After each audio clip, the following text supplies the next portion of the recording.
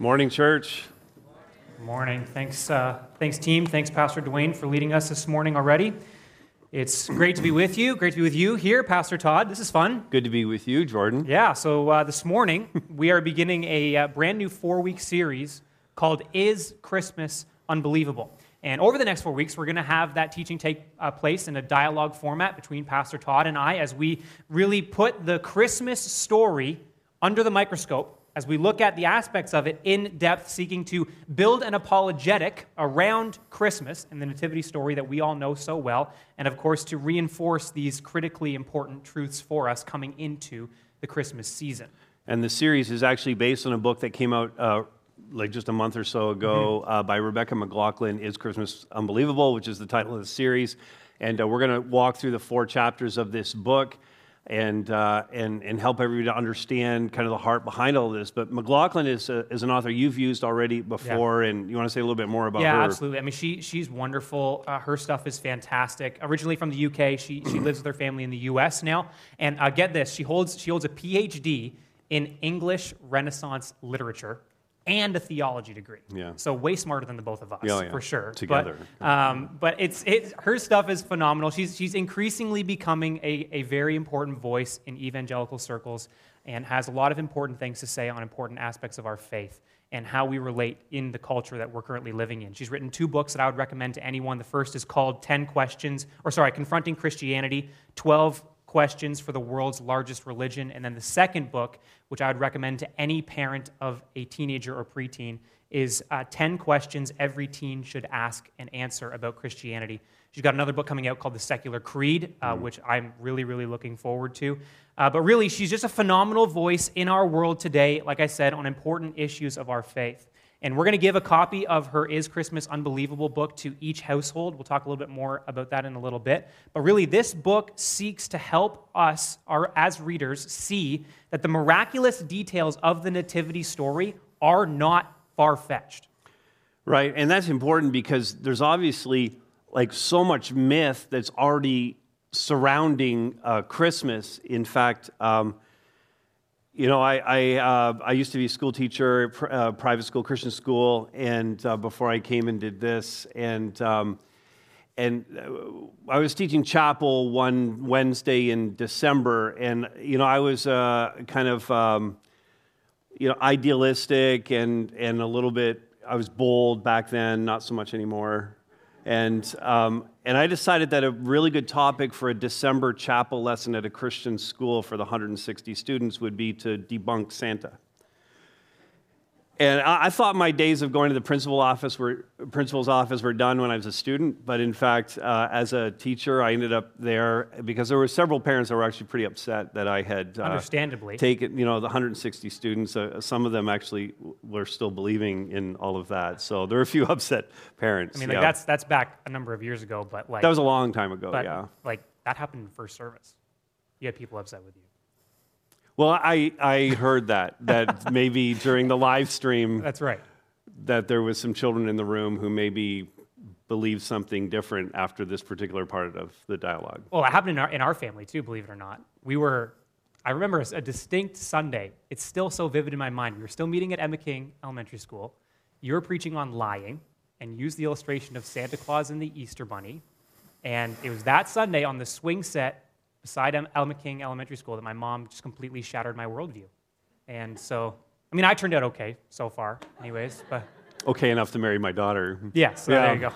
Yeah, but clearly I'm like a one-man wrecking ball with respect to Christmas myths and holiday myths and all of that. So anyway, the point, let's get back to this and hope we don't shatter any more dreams here. I don't care if you tell your kids about Santa, I really don't. Like, that's not really the point of this. That's for you. But the point McLaughlin is making, the question she's asking is, can anyone who's too old to believe in Santa be expected to really believe the Nativity story? And that's a really great way to put it. Right. I think that the way she phrases it in the book, because so much of the true and biblical aspects of the Christmas story, like Santa Claus, have become myth for people. Right? And not even just the Christmas story. So much of the aspects of our Christian faith have become like fairy tales for so many people in our world today. Yep. And for us, as we spend more time in our Christian circles within the church, we can begin to fall into the misunderstanding that everyone outside of the church even believes the essence of the gospel, even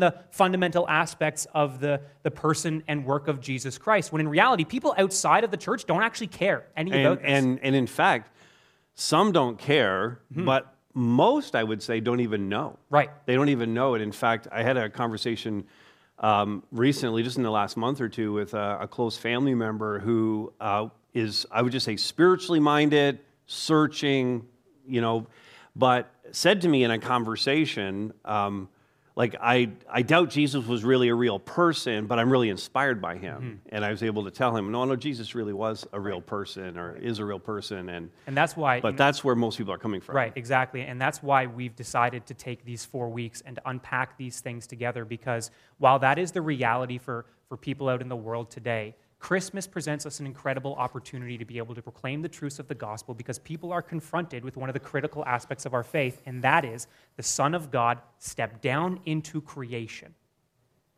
and began the work that God wanted to do in bringing salvation to this world. Right. In fact, this is the time of year when we're going to start seeing those Time magazine articles, the National Geographic front page asking the question, who really was Jesus? Yeah, because they're all so interested in Jesus. They are still interested in Jesus. 100%. And that gives us an incredible opportunity to share the truth of the gospel with those who need it. And so that really brings us to the first question of this first message. It's a big one, and it's a necessary starting point for us. Did Jesus actually exist? Yeah, that's a good question. Now, normally when we preach, if you're accustomed to being here at Harvest, you know that it's at this point that we get the Bible open. I would read a passage. We'd start, working through that passage verse by verse, because as believers, we accept the authority of God's word, and so we're looking for God to speak a word to us today. But for this series, for the next 4 weeks, the thing we want to do is assume the posture of a skeptic. We want to interrogate the nativity story. We want to get to the bottom of it, so to speak. And so we're not going to start with the scriptures today. We'll get there. We'll get to the Bible passages. We'll end really that way. But we want to start with other historical documents and researchers from non-Christian sources. So that's what we really want to look at first. And I want to start with a man by the name of Bart Ehrman. Now listen, you got to listen carefully. He's a New Testament scholar who does not believe in God. Okay? He's a New Testament scholar who does not believe in God. He's a professor at University of North Carolina, Chapel Hill. He wrote the 2012 book, Did Jesus Exist?, which is actually our question for the first part here. Did Jesus exist? The historical argument for Jesus of Nazareth. And so he's a New Testament scholar who doesn't believe in God, but who does believe that Jesus actually existed as a man and who was born in Nazareth, or was from Nazareth, okay? So here's what Ehrman said. The reality is, and whatever else you may think about Jesus, he certainly did exist. This view is held by virtually every expert on the planet. So we're setting aside here the question of who Jesus was, and just talking about the fact that he existed. And what Ehrman's saying here is that it's plainly accepted by historical experts that Jesus was a real person, that he walked on this earth 2,000 years ago. But my question with this quote is who are the experts that he's talking about? Well, he's talking about his contemporaries. He's talking about experts today. The vast majority of experts today agree Jesus was a real person who lived in history. But the experts today are building their case on experts from back then. So ancient experts, ancient historians and writers who were witnesses to, in some cases, to the events of Jesus, to the reality of who Jesus Christ really was and is. And so we're going to look at some of these, and 3 of the names are Josephus, Tacitus, and Pliny. But before we even get to those 3, a basic principle that we have to lock down here is that writers who wrote closest to the date of the events they're writing about are, generally speaking, going to write more accurately. The less time that passes between the event and writing about it, the less time that passes, the more reliable those documents are going to be. And an example of this that I read actually in Lee Strobel's book, The Case for Christmas, some of you may have read that book, very similar to this one. Strobel comes at it from the perspective of a journalist, and he gives the example. Actually, he's interviewing Craig Blomberg, who's from Denver Seminary, and Blomberg makes the point about Alexander the Great. Now, Alexander the Great died in 323 BC. The first biographies about Alexander the Great were written in the 1st century AD.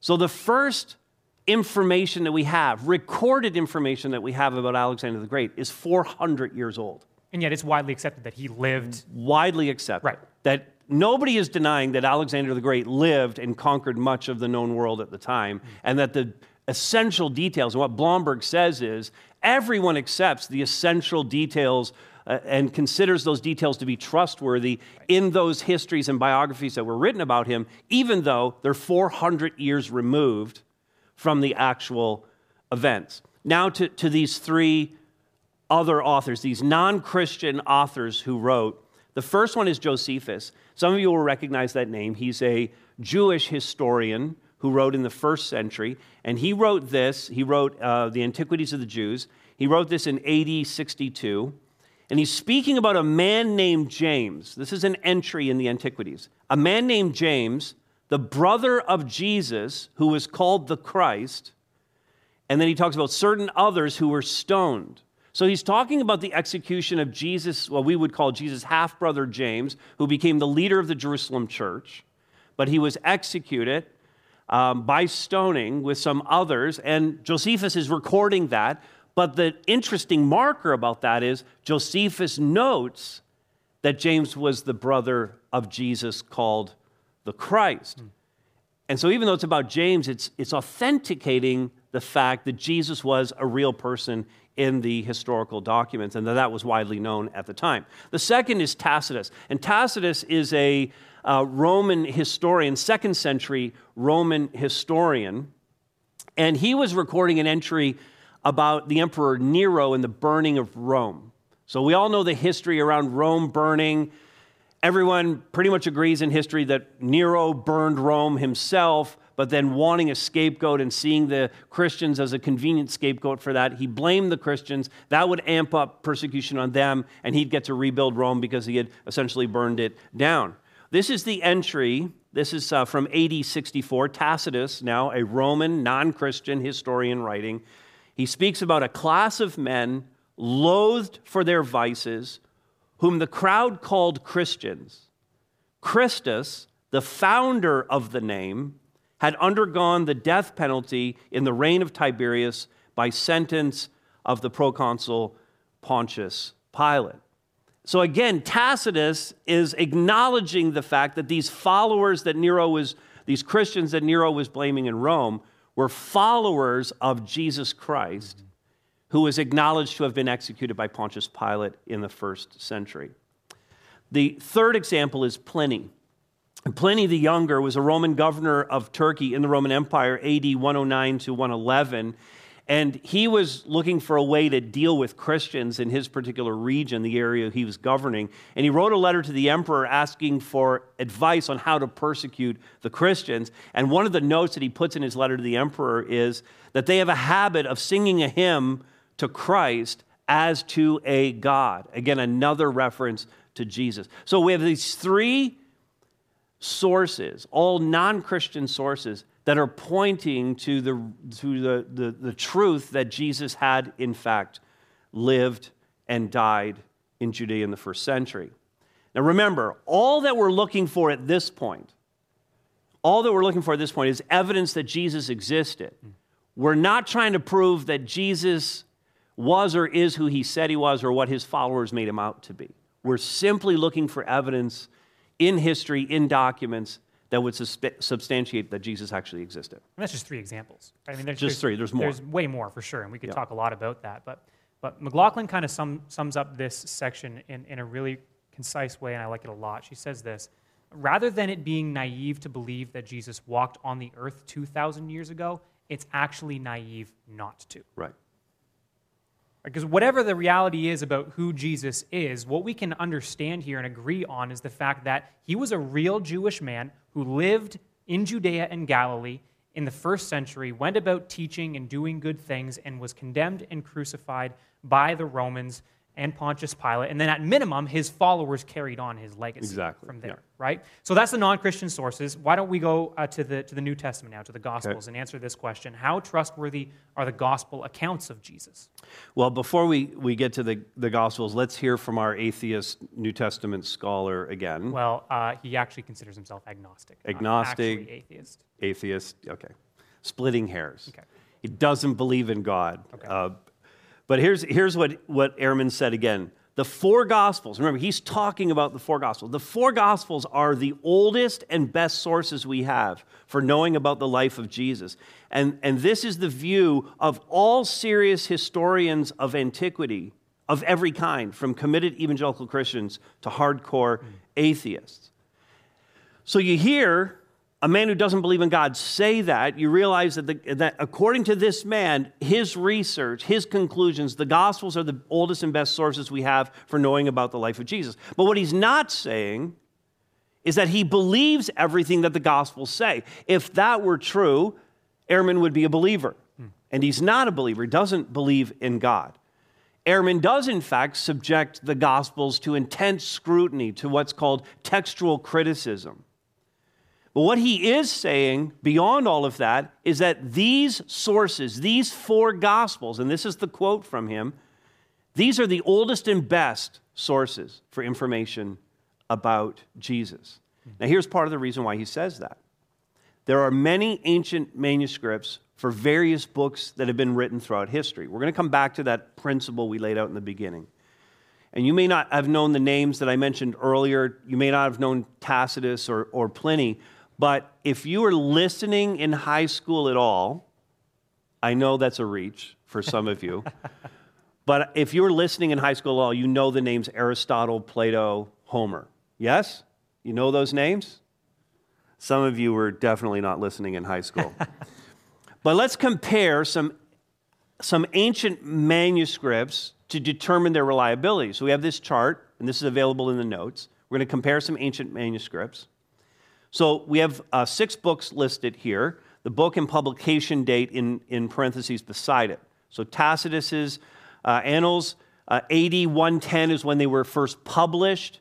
The earliest copy that we have is from AD 850 to 1050, not quite sure. So it's at the very least about a 750-year gap between the original publication date and the earliest copy that we have of it. And in fact, we only have 36 copies from antiquity of Tacitus's Annals, and yet widely considered to be an accurate history of the Roman Empire. Mm-hmm.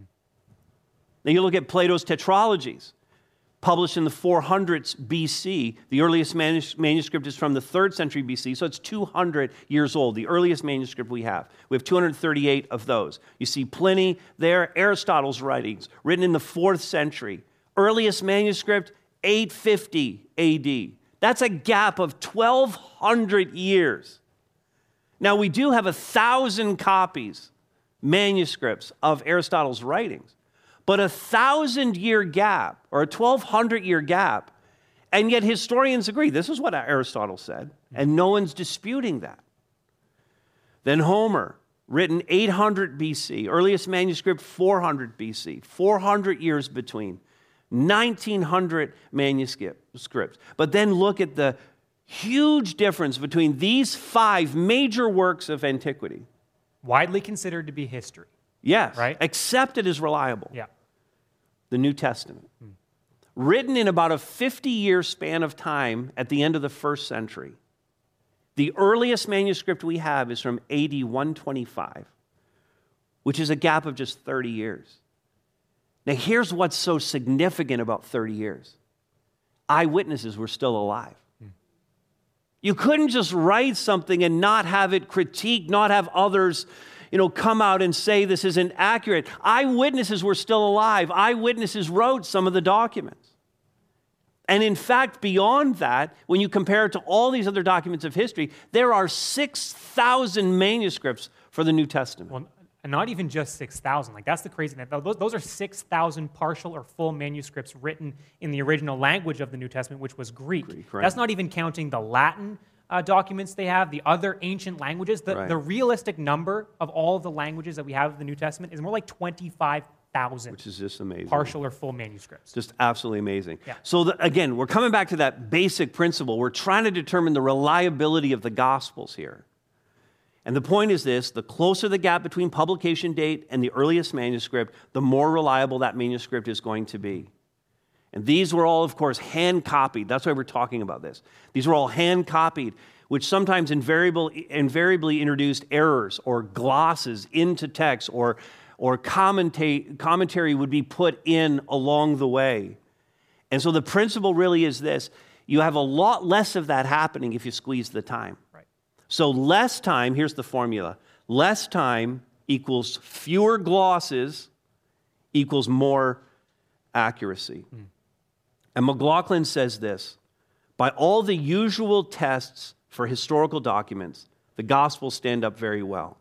The manuscript evidence that we have for the Gospels is extraordinarily good by comparison with other documents that we take to be historical. And she's citing work, when she says that, she's citing work by Peter Williams, who wrote a book, Can We Trust the Gospels? And, with that in mind, the New Testament manuscripts are more reliable than the widely accepted publications of these ancient authors. Again, no one disputes that Homer wrote the Iliad, or that the Iliad is what he wrote it to be. And so we should be looking at the New Testament going, this is reliable. This is a history of Jesus Christ and the church.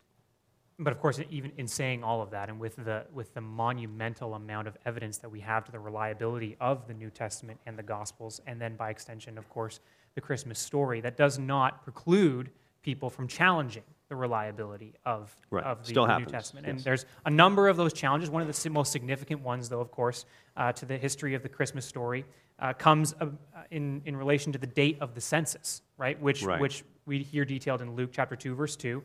In those days, a decree went out from Caesar Augustus that all the world should be registered. This was the first registration when Quirinius was governor of Syria. And of course, the census is a big deal, right? It's a big deal in the Nativity account because that's what got Mary and Joseph to Bethlehem. Which is so important. Yeah. This is like major plot moment in any story, because you need to, in order to advance the plot, you need something that's going to get someone from here to there. So like all those Hallmark movies that you watch, in order for the girl to leave the city and her boyfriend who wears suits, there needs to be some crisis in her hometown so she can go back and meet her old boyfriend in the plaid shirt and marry that guy. So, but something needs to happen in the town for her to leave the city at Christmas. The fact that you're comparing the Bible and a Hallmark movie is just atrocious. They understand the illustration, though. They do get it. They do get it.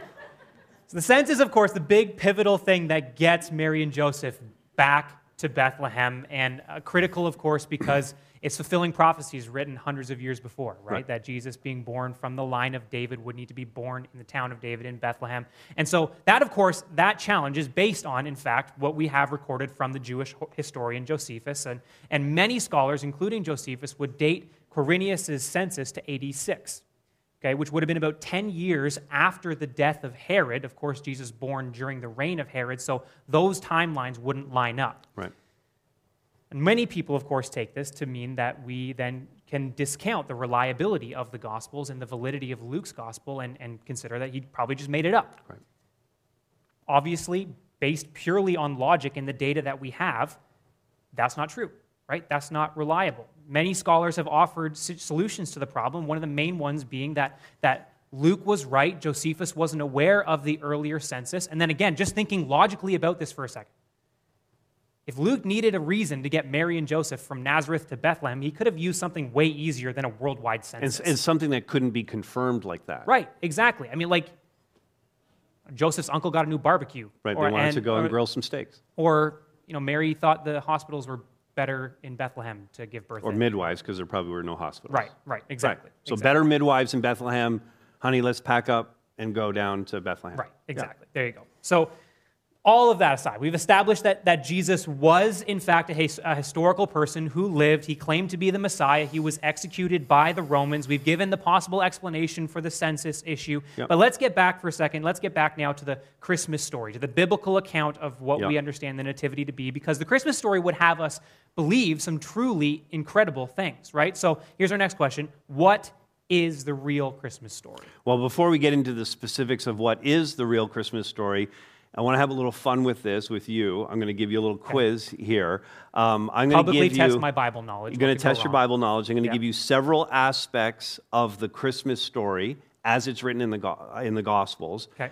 And you're going to tell me if the fact I'm giving you, or if the information I'm giving you is fact or fiction. I feel like we're going to ruin Christmas for some people right Probably, here, right? probably. Okay. All right, you ready for this? Yep, let's go. And you can play along here and at home. Just play along and see how many of these you get. Fact or fiction? Start with this one. Mary rode on a donkey. Fiction.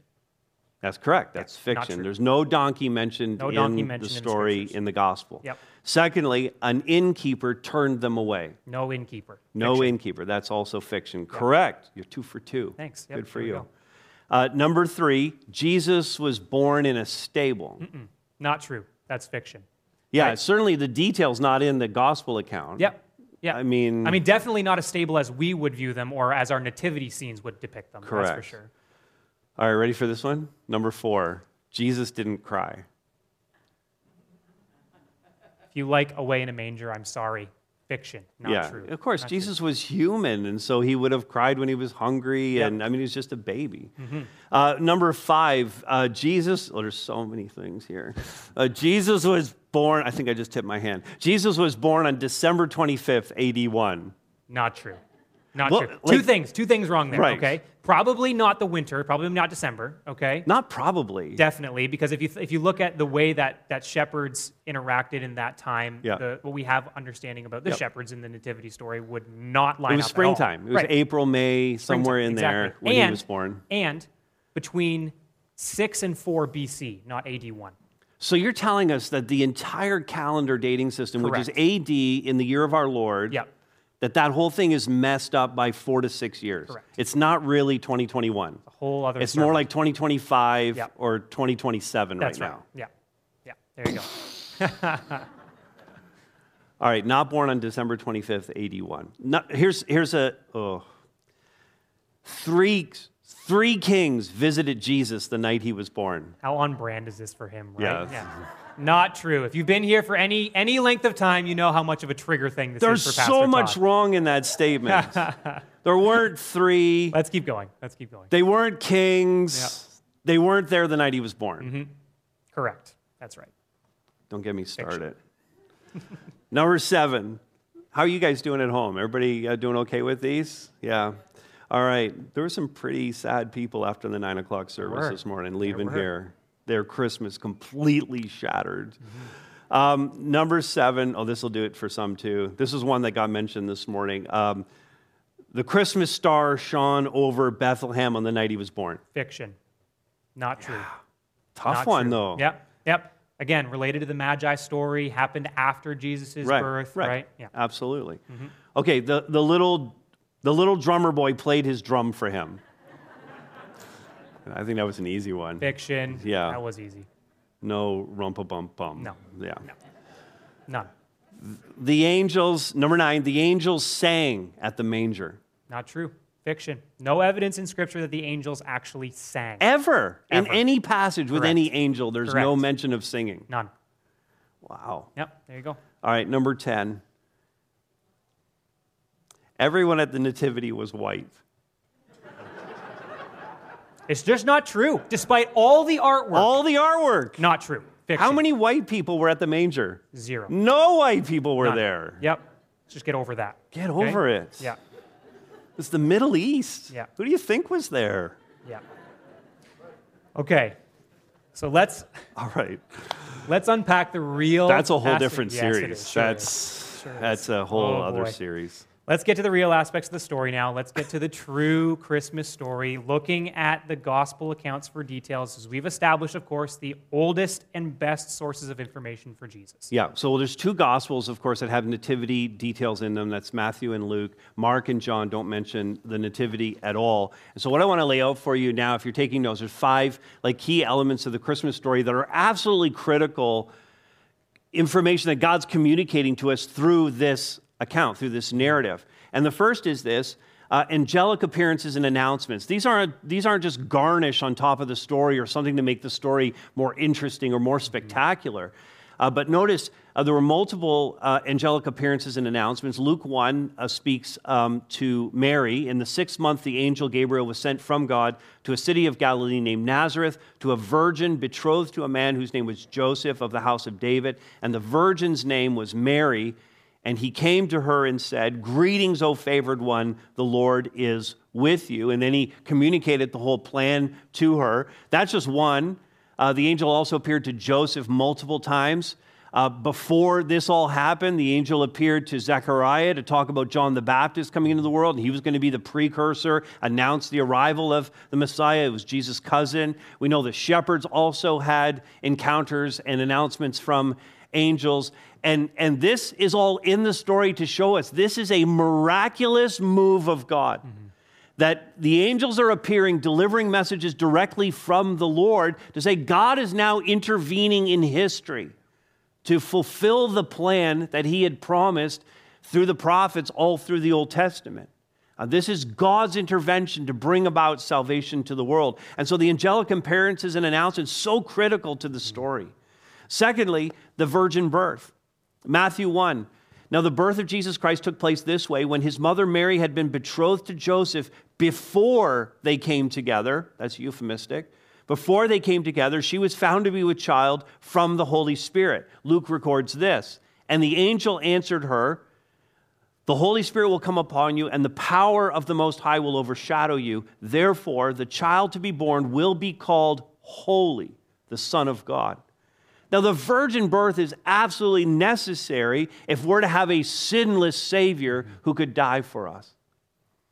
If he wasn't sinless, then he would only be dying for his own sin. It took a sinless Savior to be able to take our sins upon himself and then be able to offer his life as a sacrifice for us. If he wasn't perfectly holy and not conceived in sin, because the sin nature passed on from Adam to every one of us through procreation.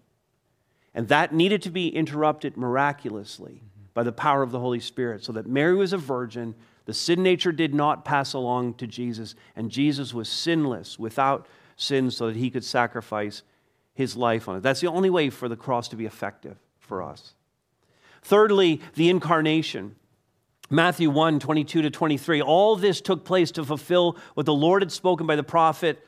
This is Isaiah. "Behold, the virgin shall conceive and bear a son, and they shall call his name Emmanuel," which means God with us. So Jesus is the God-man. He is fully God and fully human. And again, this is absolutely critical to his sacrificial mission, that he would take on flesh, that he would become us, and that we could have this identification with our Savior. Right.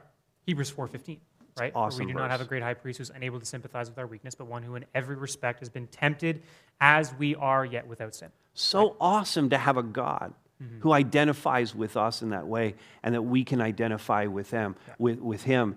It's a God who suffered in all the ways that we suffer. Emotions, fatigue, everything. all of it. He had it all. Of course. So that's the incarnation. He became human. And then fourth, the witnesses, and two different groups of witnesses that are so critical again to the story. Shepherds, first of all. And Luke, this is kind of like a summary of that passage, but there were shepherds out in the fields. An angel of the Lord appeared to them. "Let us go over to Bethlehem and see this thing," the shepherds said. They went with haste and found Mary and Joseph and the baby lying in a manger. When they saw it, notice, they're witnesses, they made known the saying that had been told them concerning this child. The angels had come and announced who this was, told them to go. They had gone, they had worshiped. Then they left Bethlehem and they went and told everybody that they could about what they had seen. The Magi were the second group, Matthew 2. Now, after Jesus was born, they weren't there that night. You see that? Everybody nod your head. You got it? See? Now, after Jesus was born in Bethlehem of Judea in the days of Herod the king, behold, wise men came from the east. They came to Jerusalem saying, "Where is he who has been born King of the Jews? For we saw his star when it rose, and we have come to worship him." Now, these two groups are very unlikely witnesses. First of all, shepherds were like the lowest of the low classes. That they didn't have any esteem or respect in Israeli and Jewish society. To pick them as witnesses would have been as if you picked no witnesses at all. And yet God chose to reveal this, to have shepherds as witnesses because he wanted to communicate something about the gospel to us. He wanted to tell us that anyone can come, that this is for the vulnerable and for the weak. It's for the poor. It's not just about the powerful and the wealthy. Well, the Magi too. Right? The Magi, they're pagan astrologers. Yeah. Like they're from another country. They're not Jewish. They read the stars. They advise and counsel royalty. They're kingmakers. They're wealthy, and they come. And pagans are used as witnesses to the birth of the Messiah. God communicating that this isn't going to be just a Jewish thing anymore. This is going to be for all nations. And so these two witnesses, so critical to the story. Again, it's not just adding cute elements to the charming Christmas story. Every part of it is intentional on God's part. Rebecca doesn't mention anything about the Magi in the book. Were you okay with that? Or? I was so disappointed that she didn't mention anything about the Magi. I was like waiting for her to drop the bomb and to let us know, but so that's really the only weak part in the whole book. Because for sure, they were not there that night. She doesn't really say that they do. She just doesn't go into it. The Magi appeared 18 to 24 months later, but let's not go down that rabbit hole. That's just... We'll leave that one alone. I can't wait to meet the Magi. Like, I'm just going to go hang out with those guys when we get to heaven. Seriously, they're just the most intriguing characters. So, all right, anyways, the fifth one is the mission. So, angelic appearances and announcements, virgin birth, incarnation, the witnesses, and now the mission. Listen to this. Matthew 1:21, this is the angel speaking to Joseph. She will bear, speaking of Mary, she will bear a son, and you shall call his name Jesus. This is it, for he will save his people from their sins. This is the point of Christmas. Mm-hmm. We think this is the point of Easter, but this is the point of the Nativity. This is not simply, Christmas and the Nativity is not simply a heartwarming story to inspire us to live better lives or to care for each other or to be generous, which are all the themes that you hear at Christmas. Mm-hmm.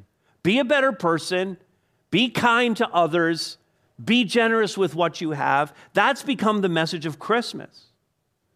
We hear these things, and what it's done, honestly, those are all good things. You should be a nicer person. You should care for others. You should be generous.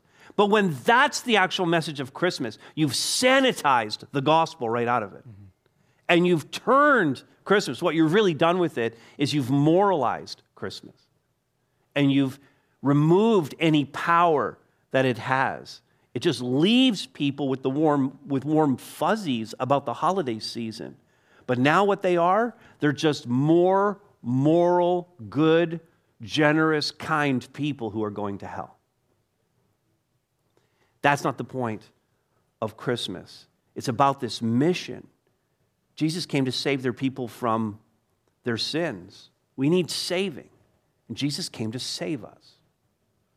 And so in summary, here's what McLaughlin says.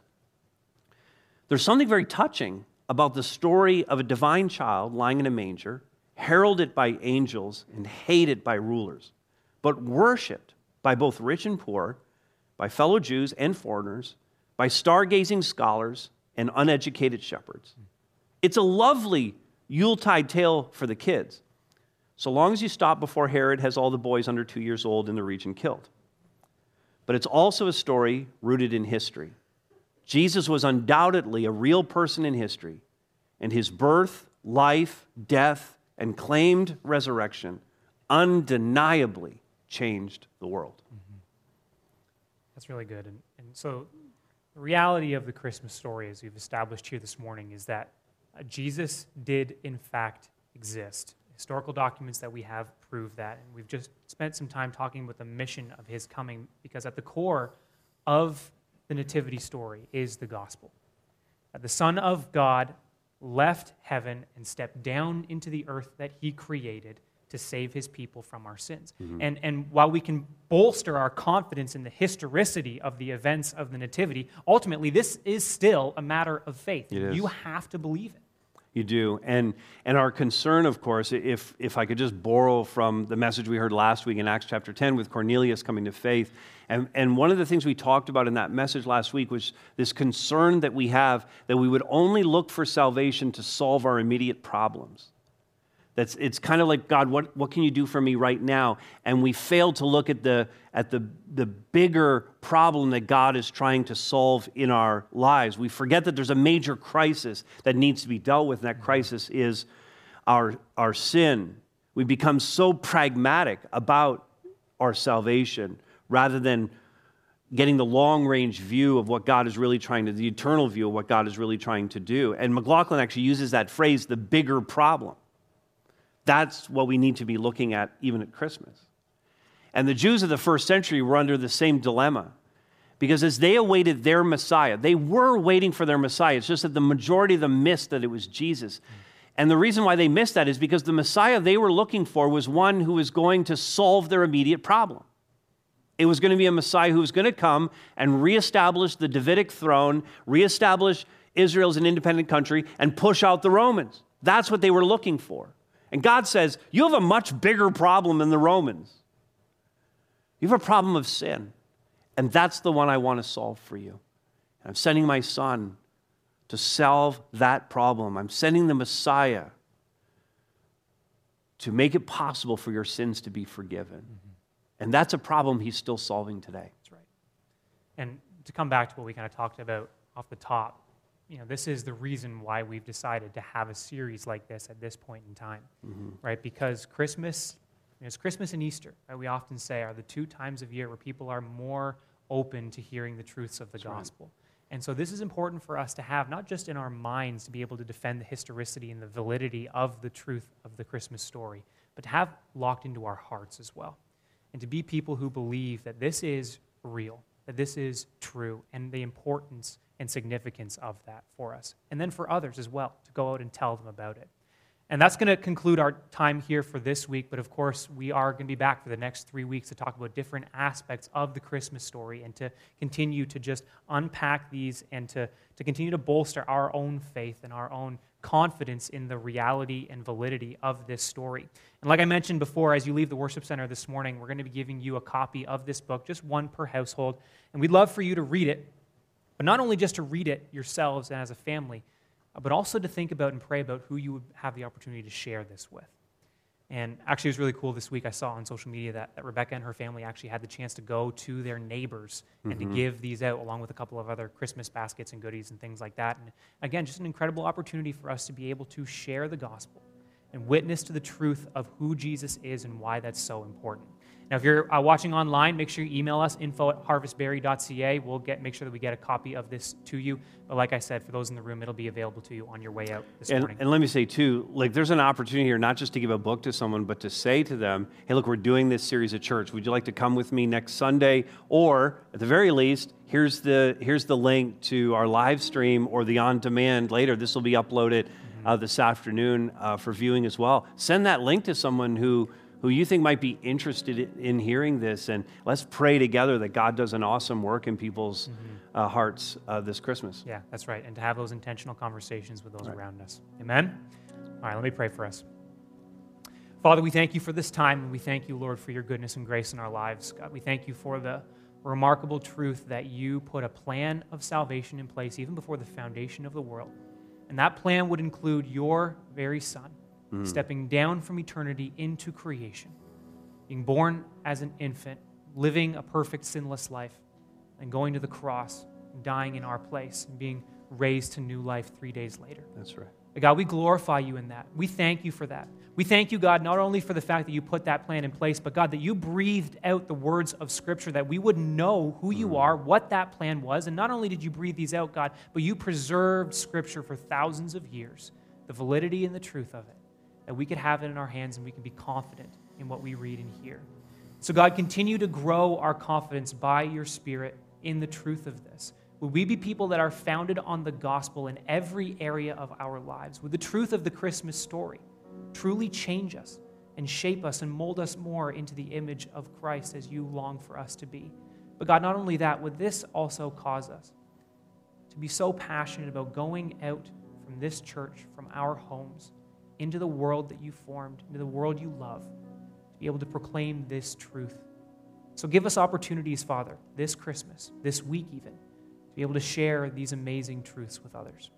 We thank you for this time, Father. We thank you for leading us in all of these things. And we pray that it would just continue to glorify you all the more in our lives and in this church. We pray in Jesus' precious name. Amen.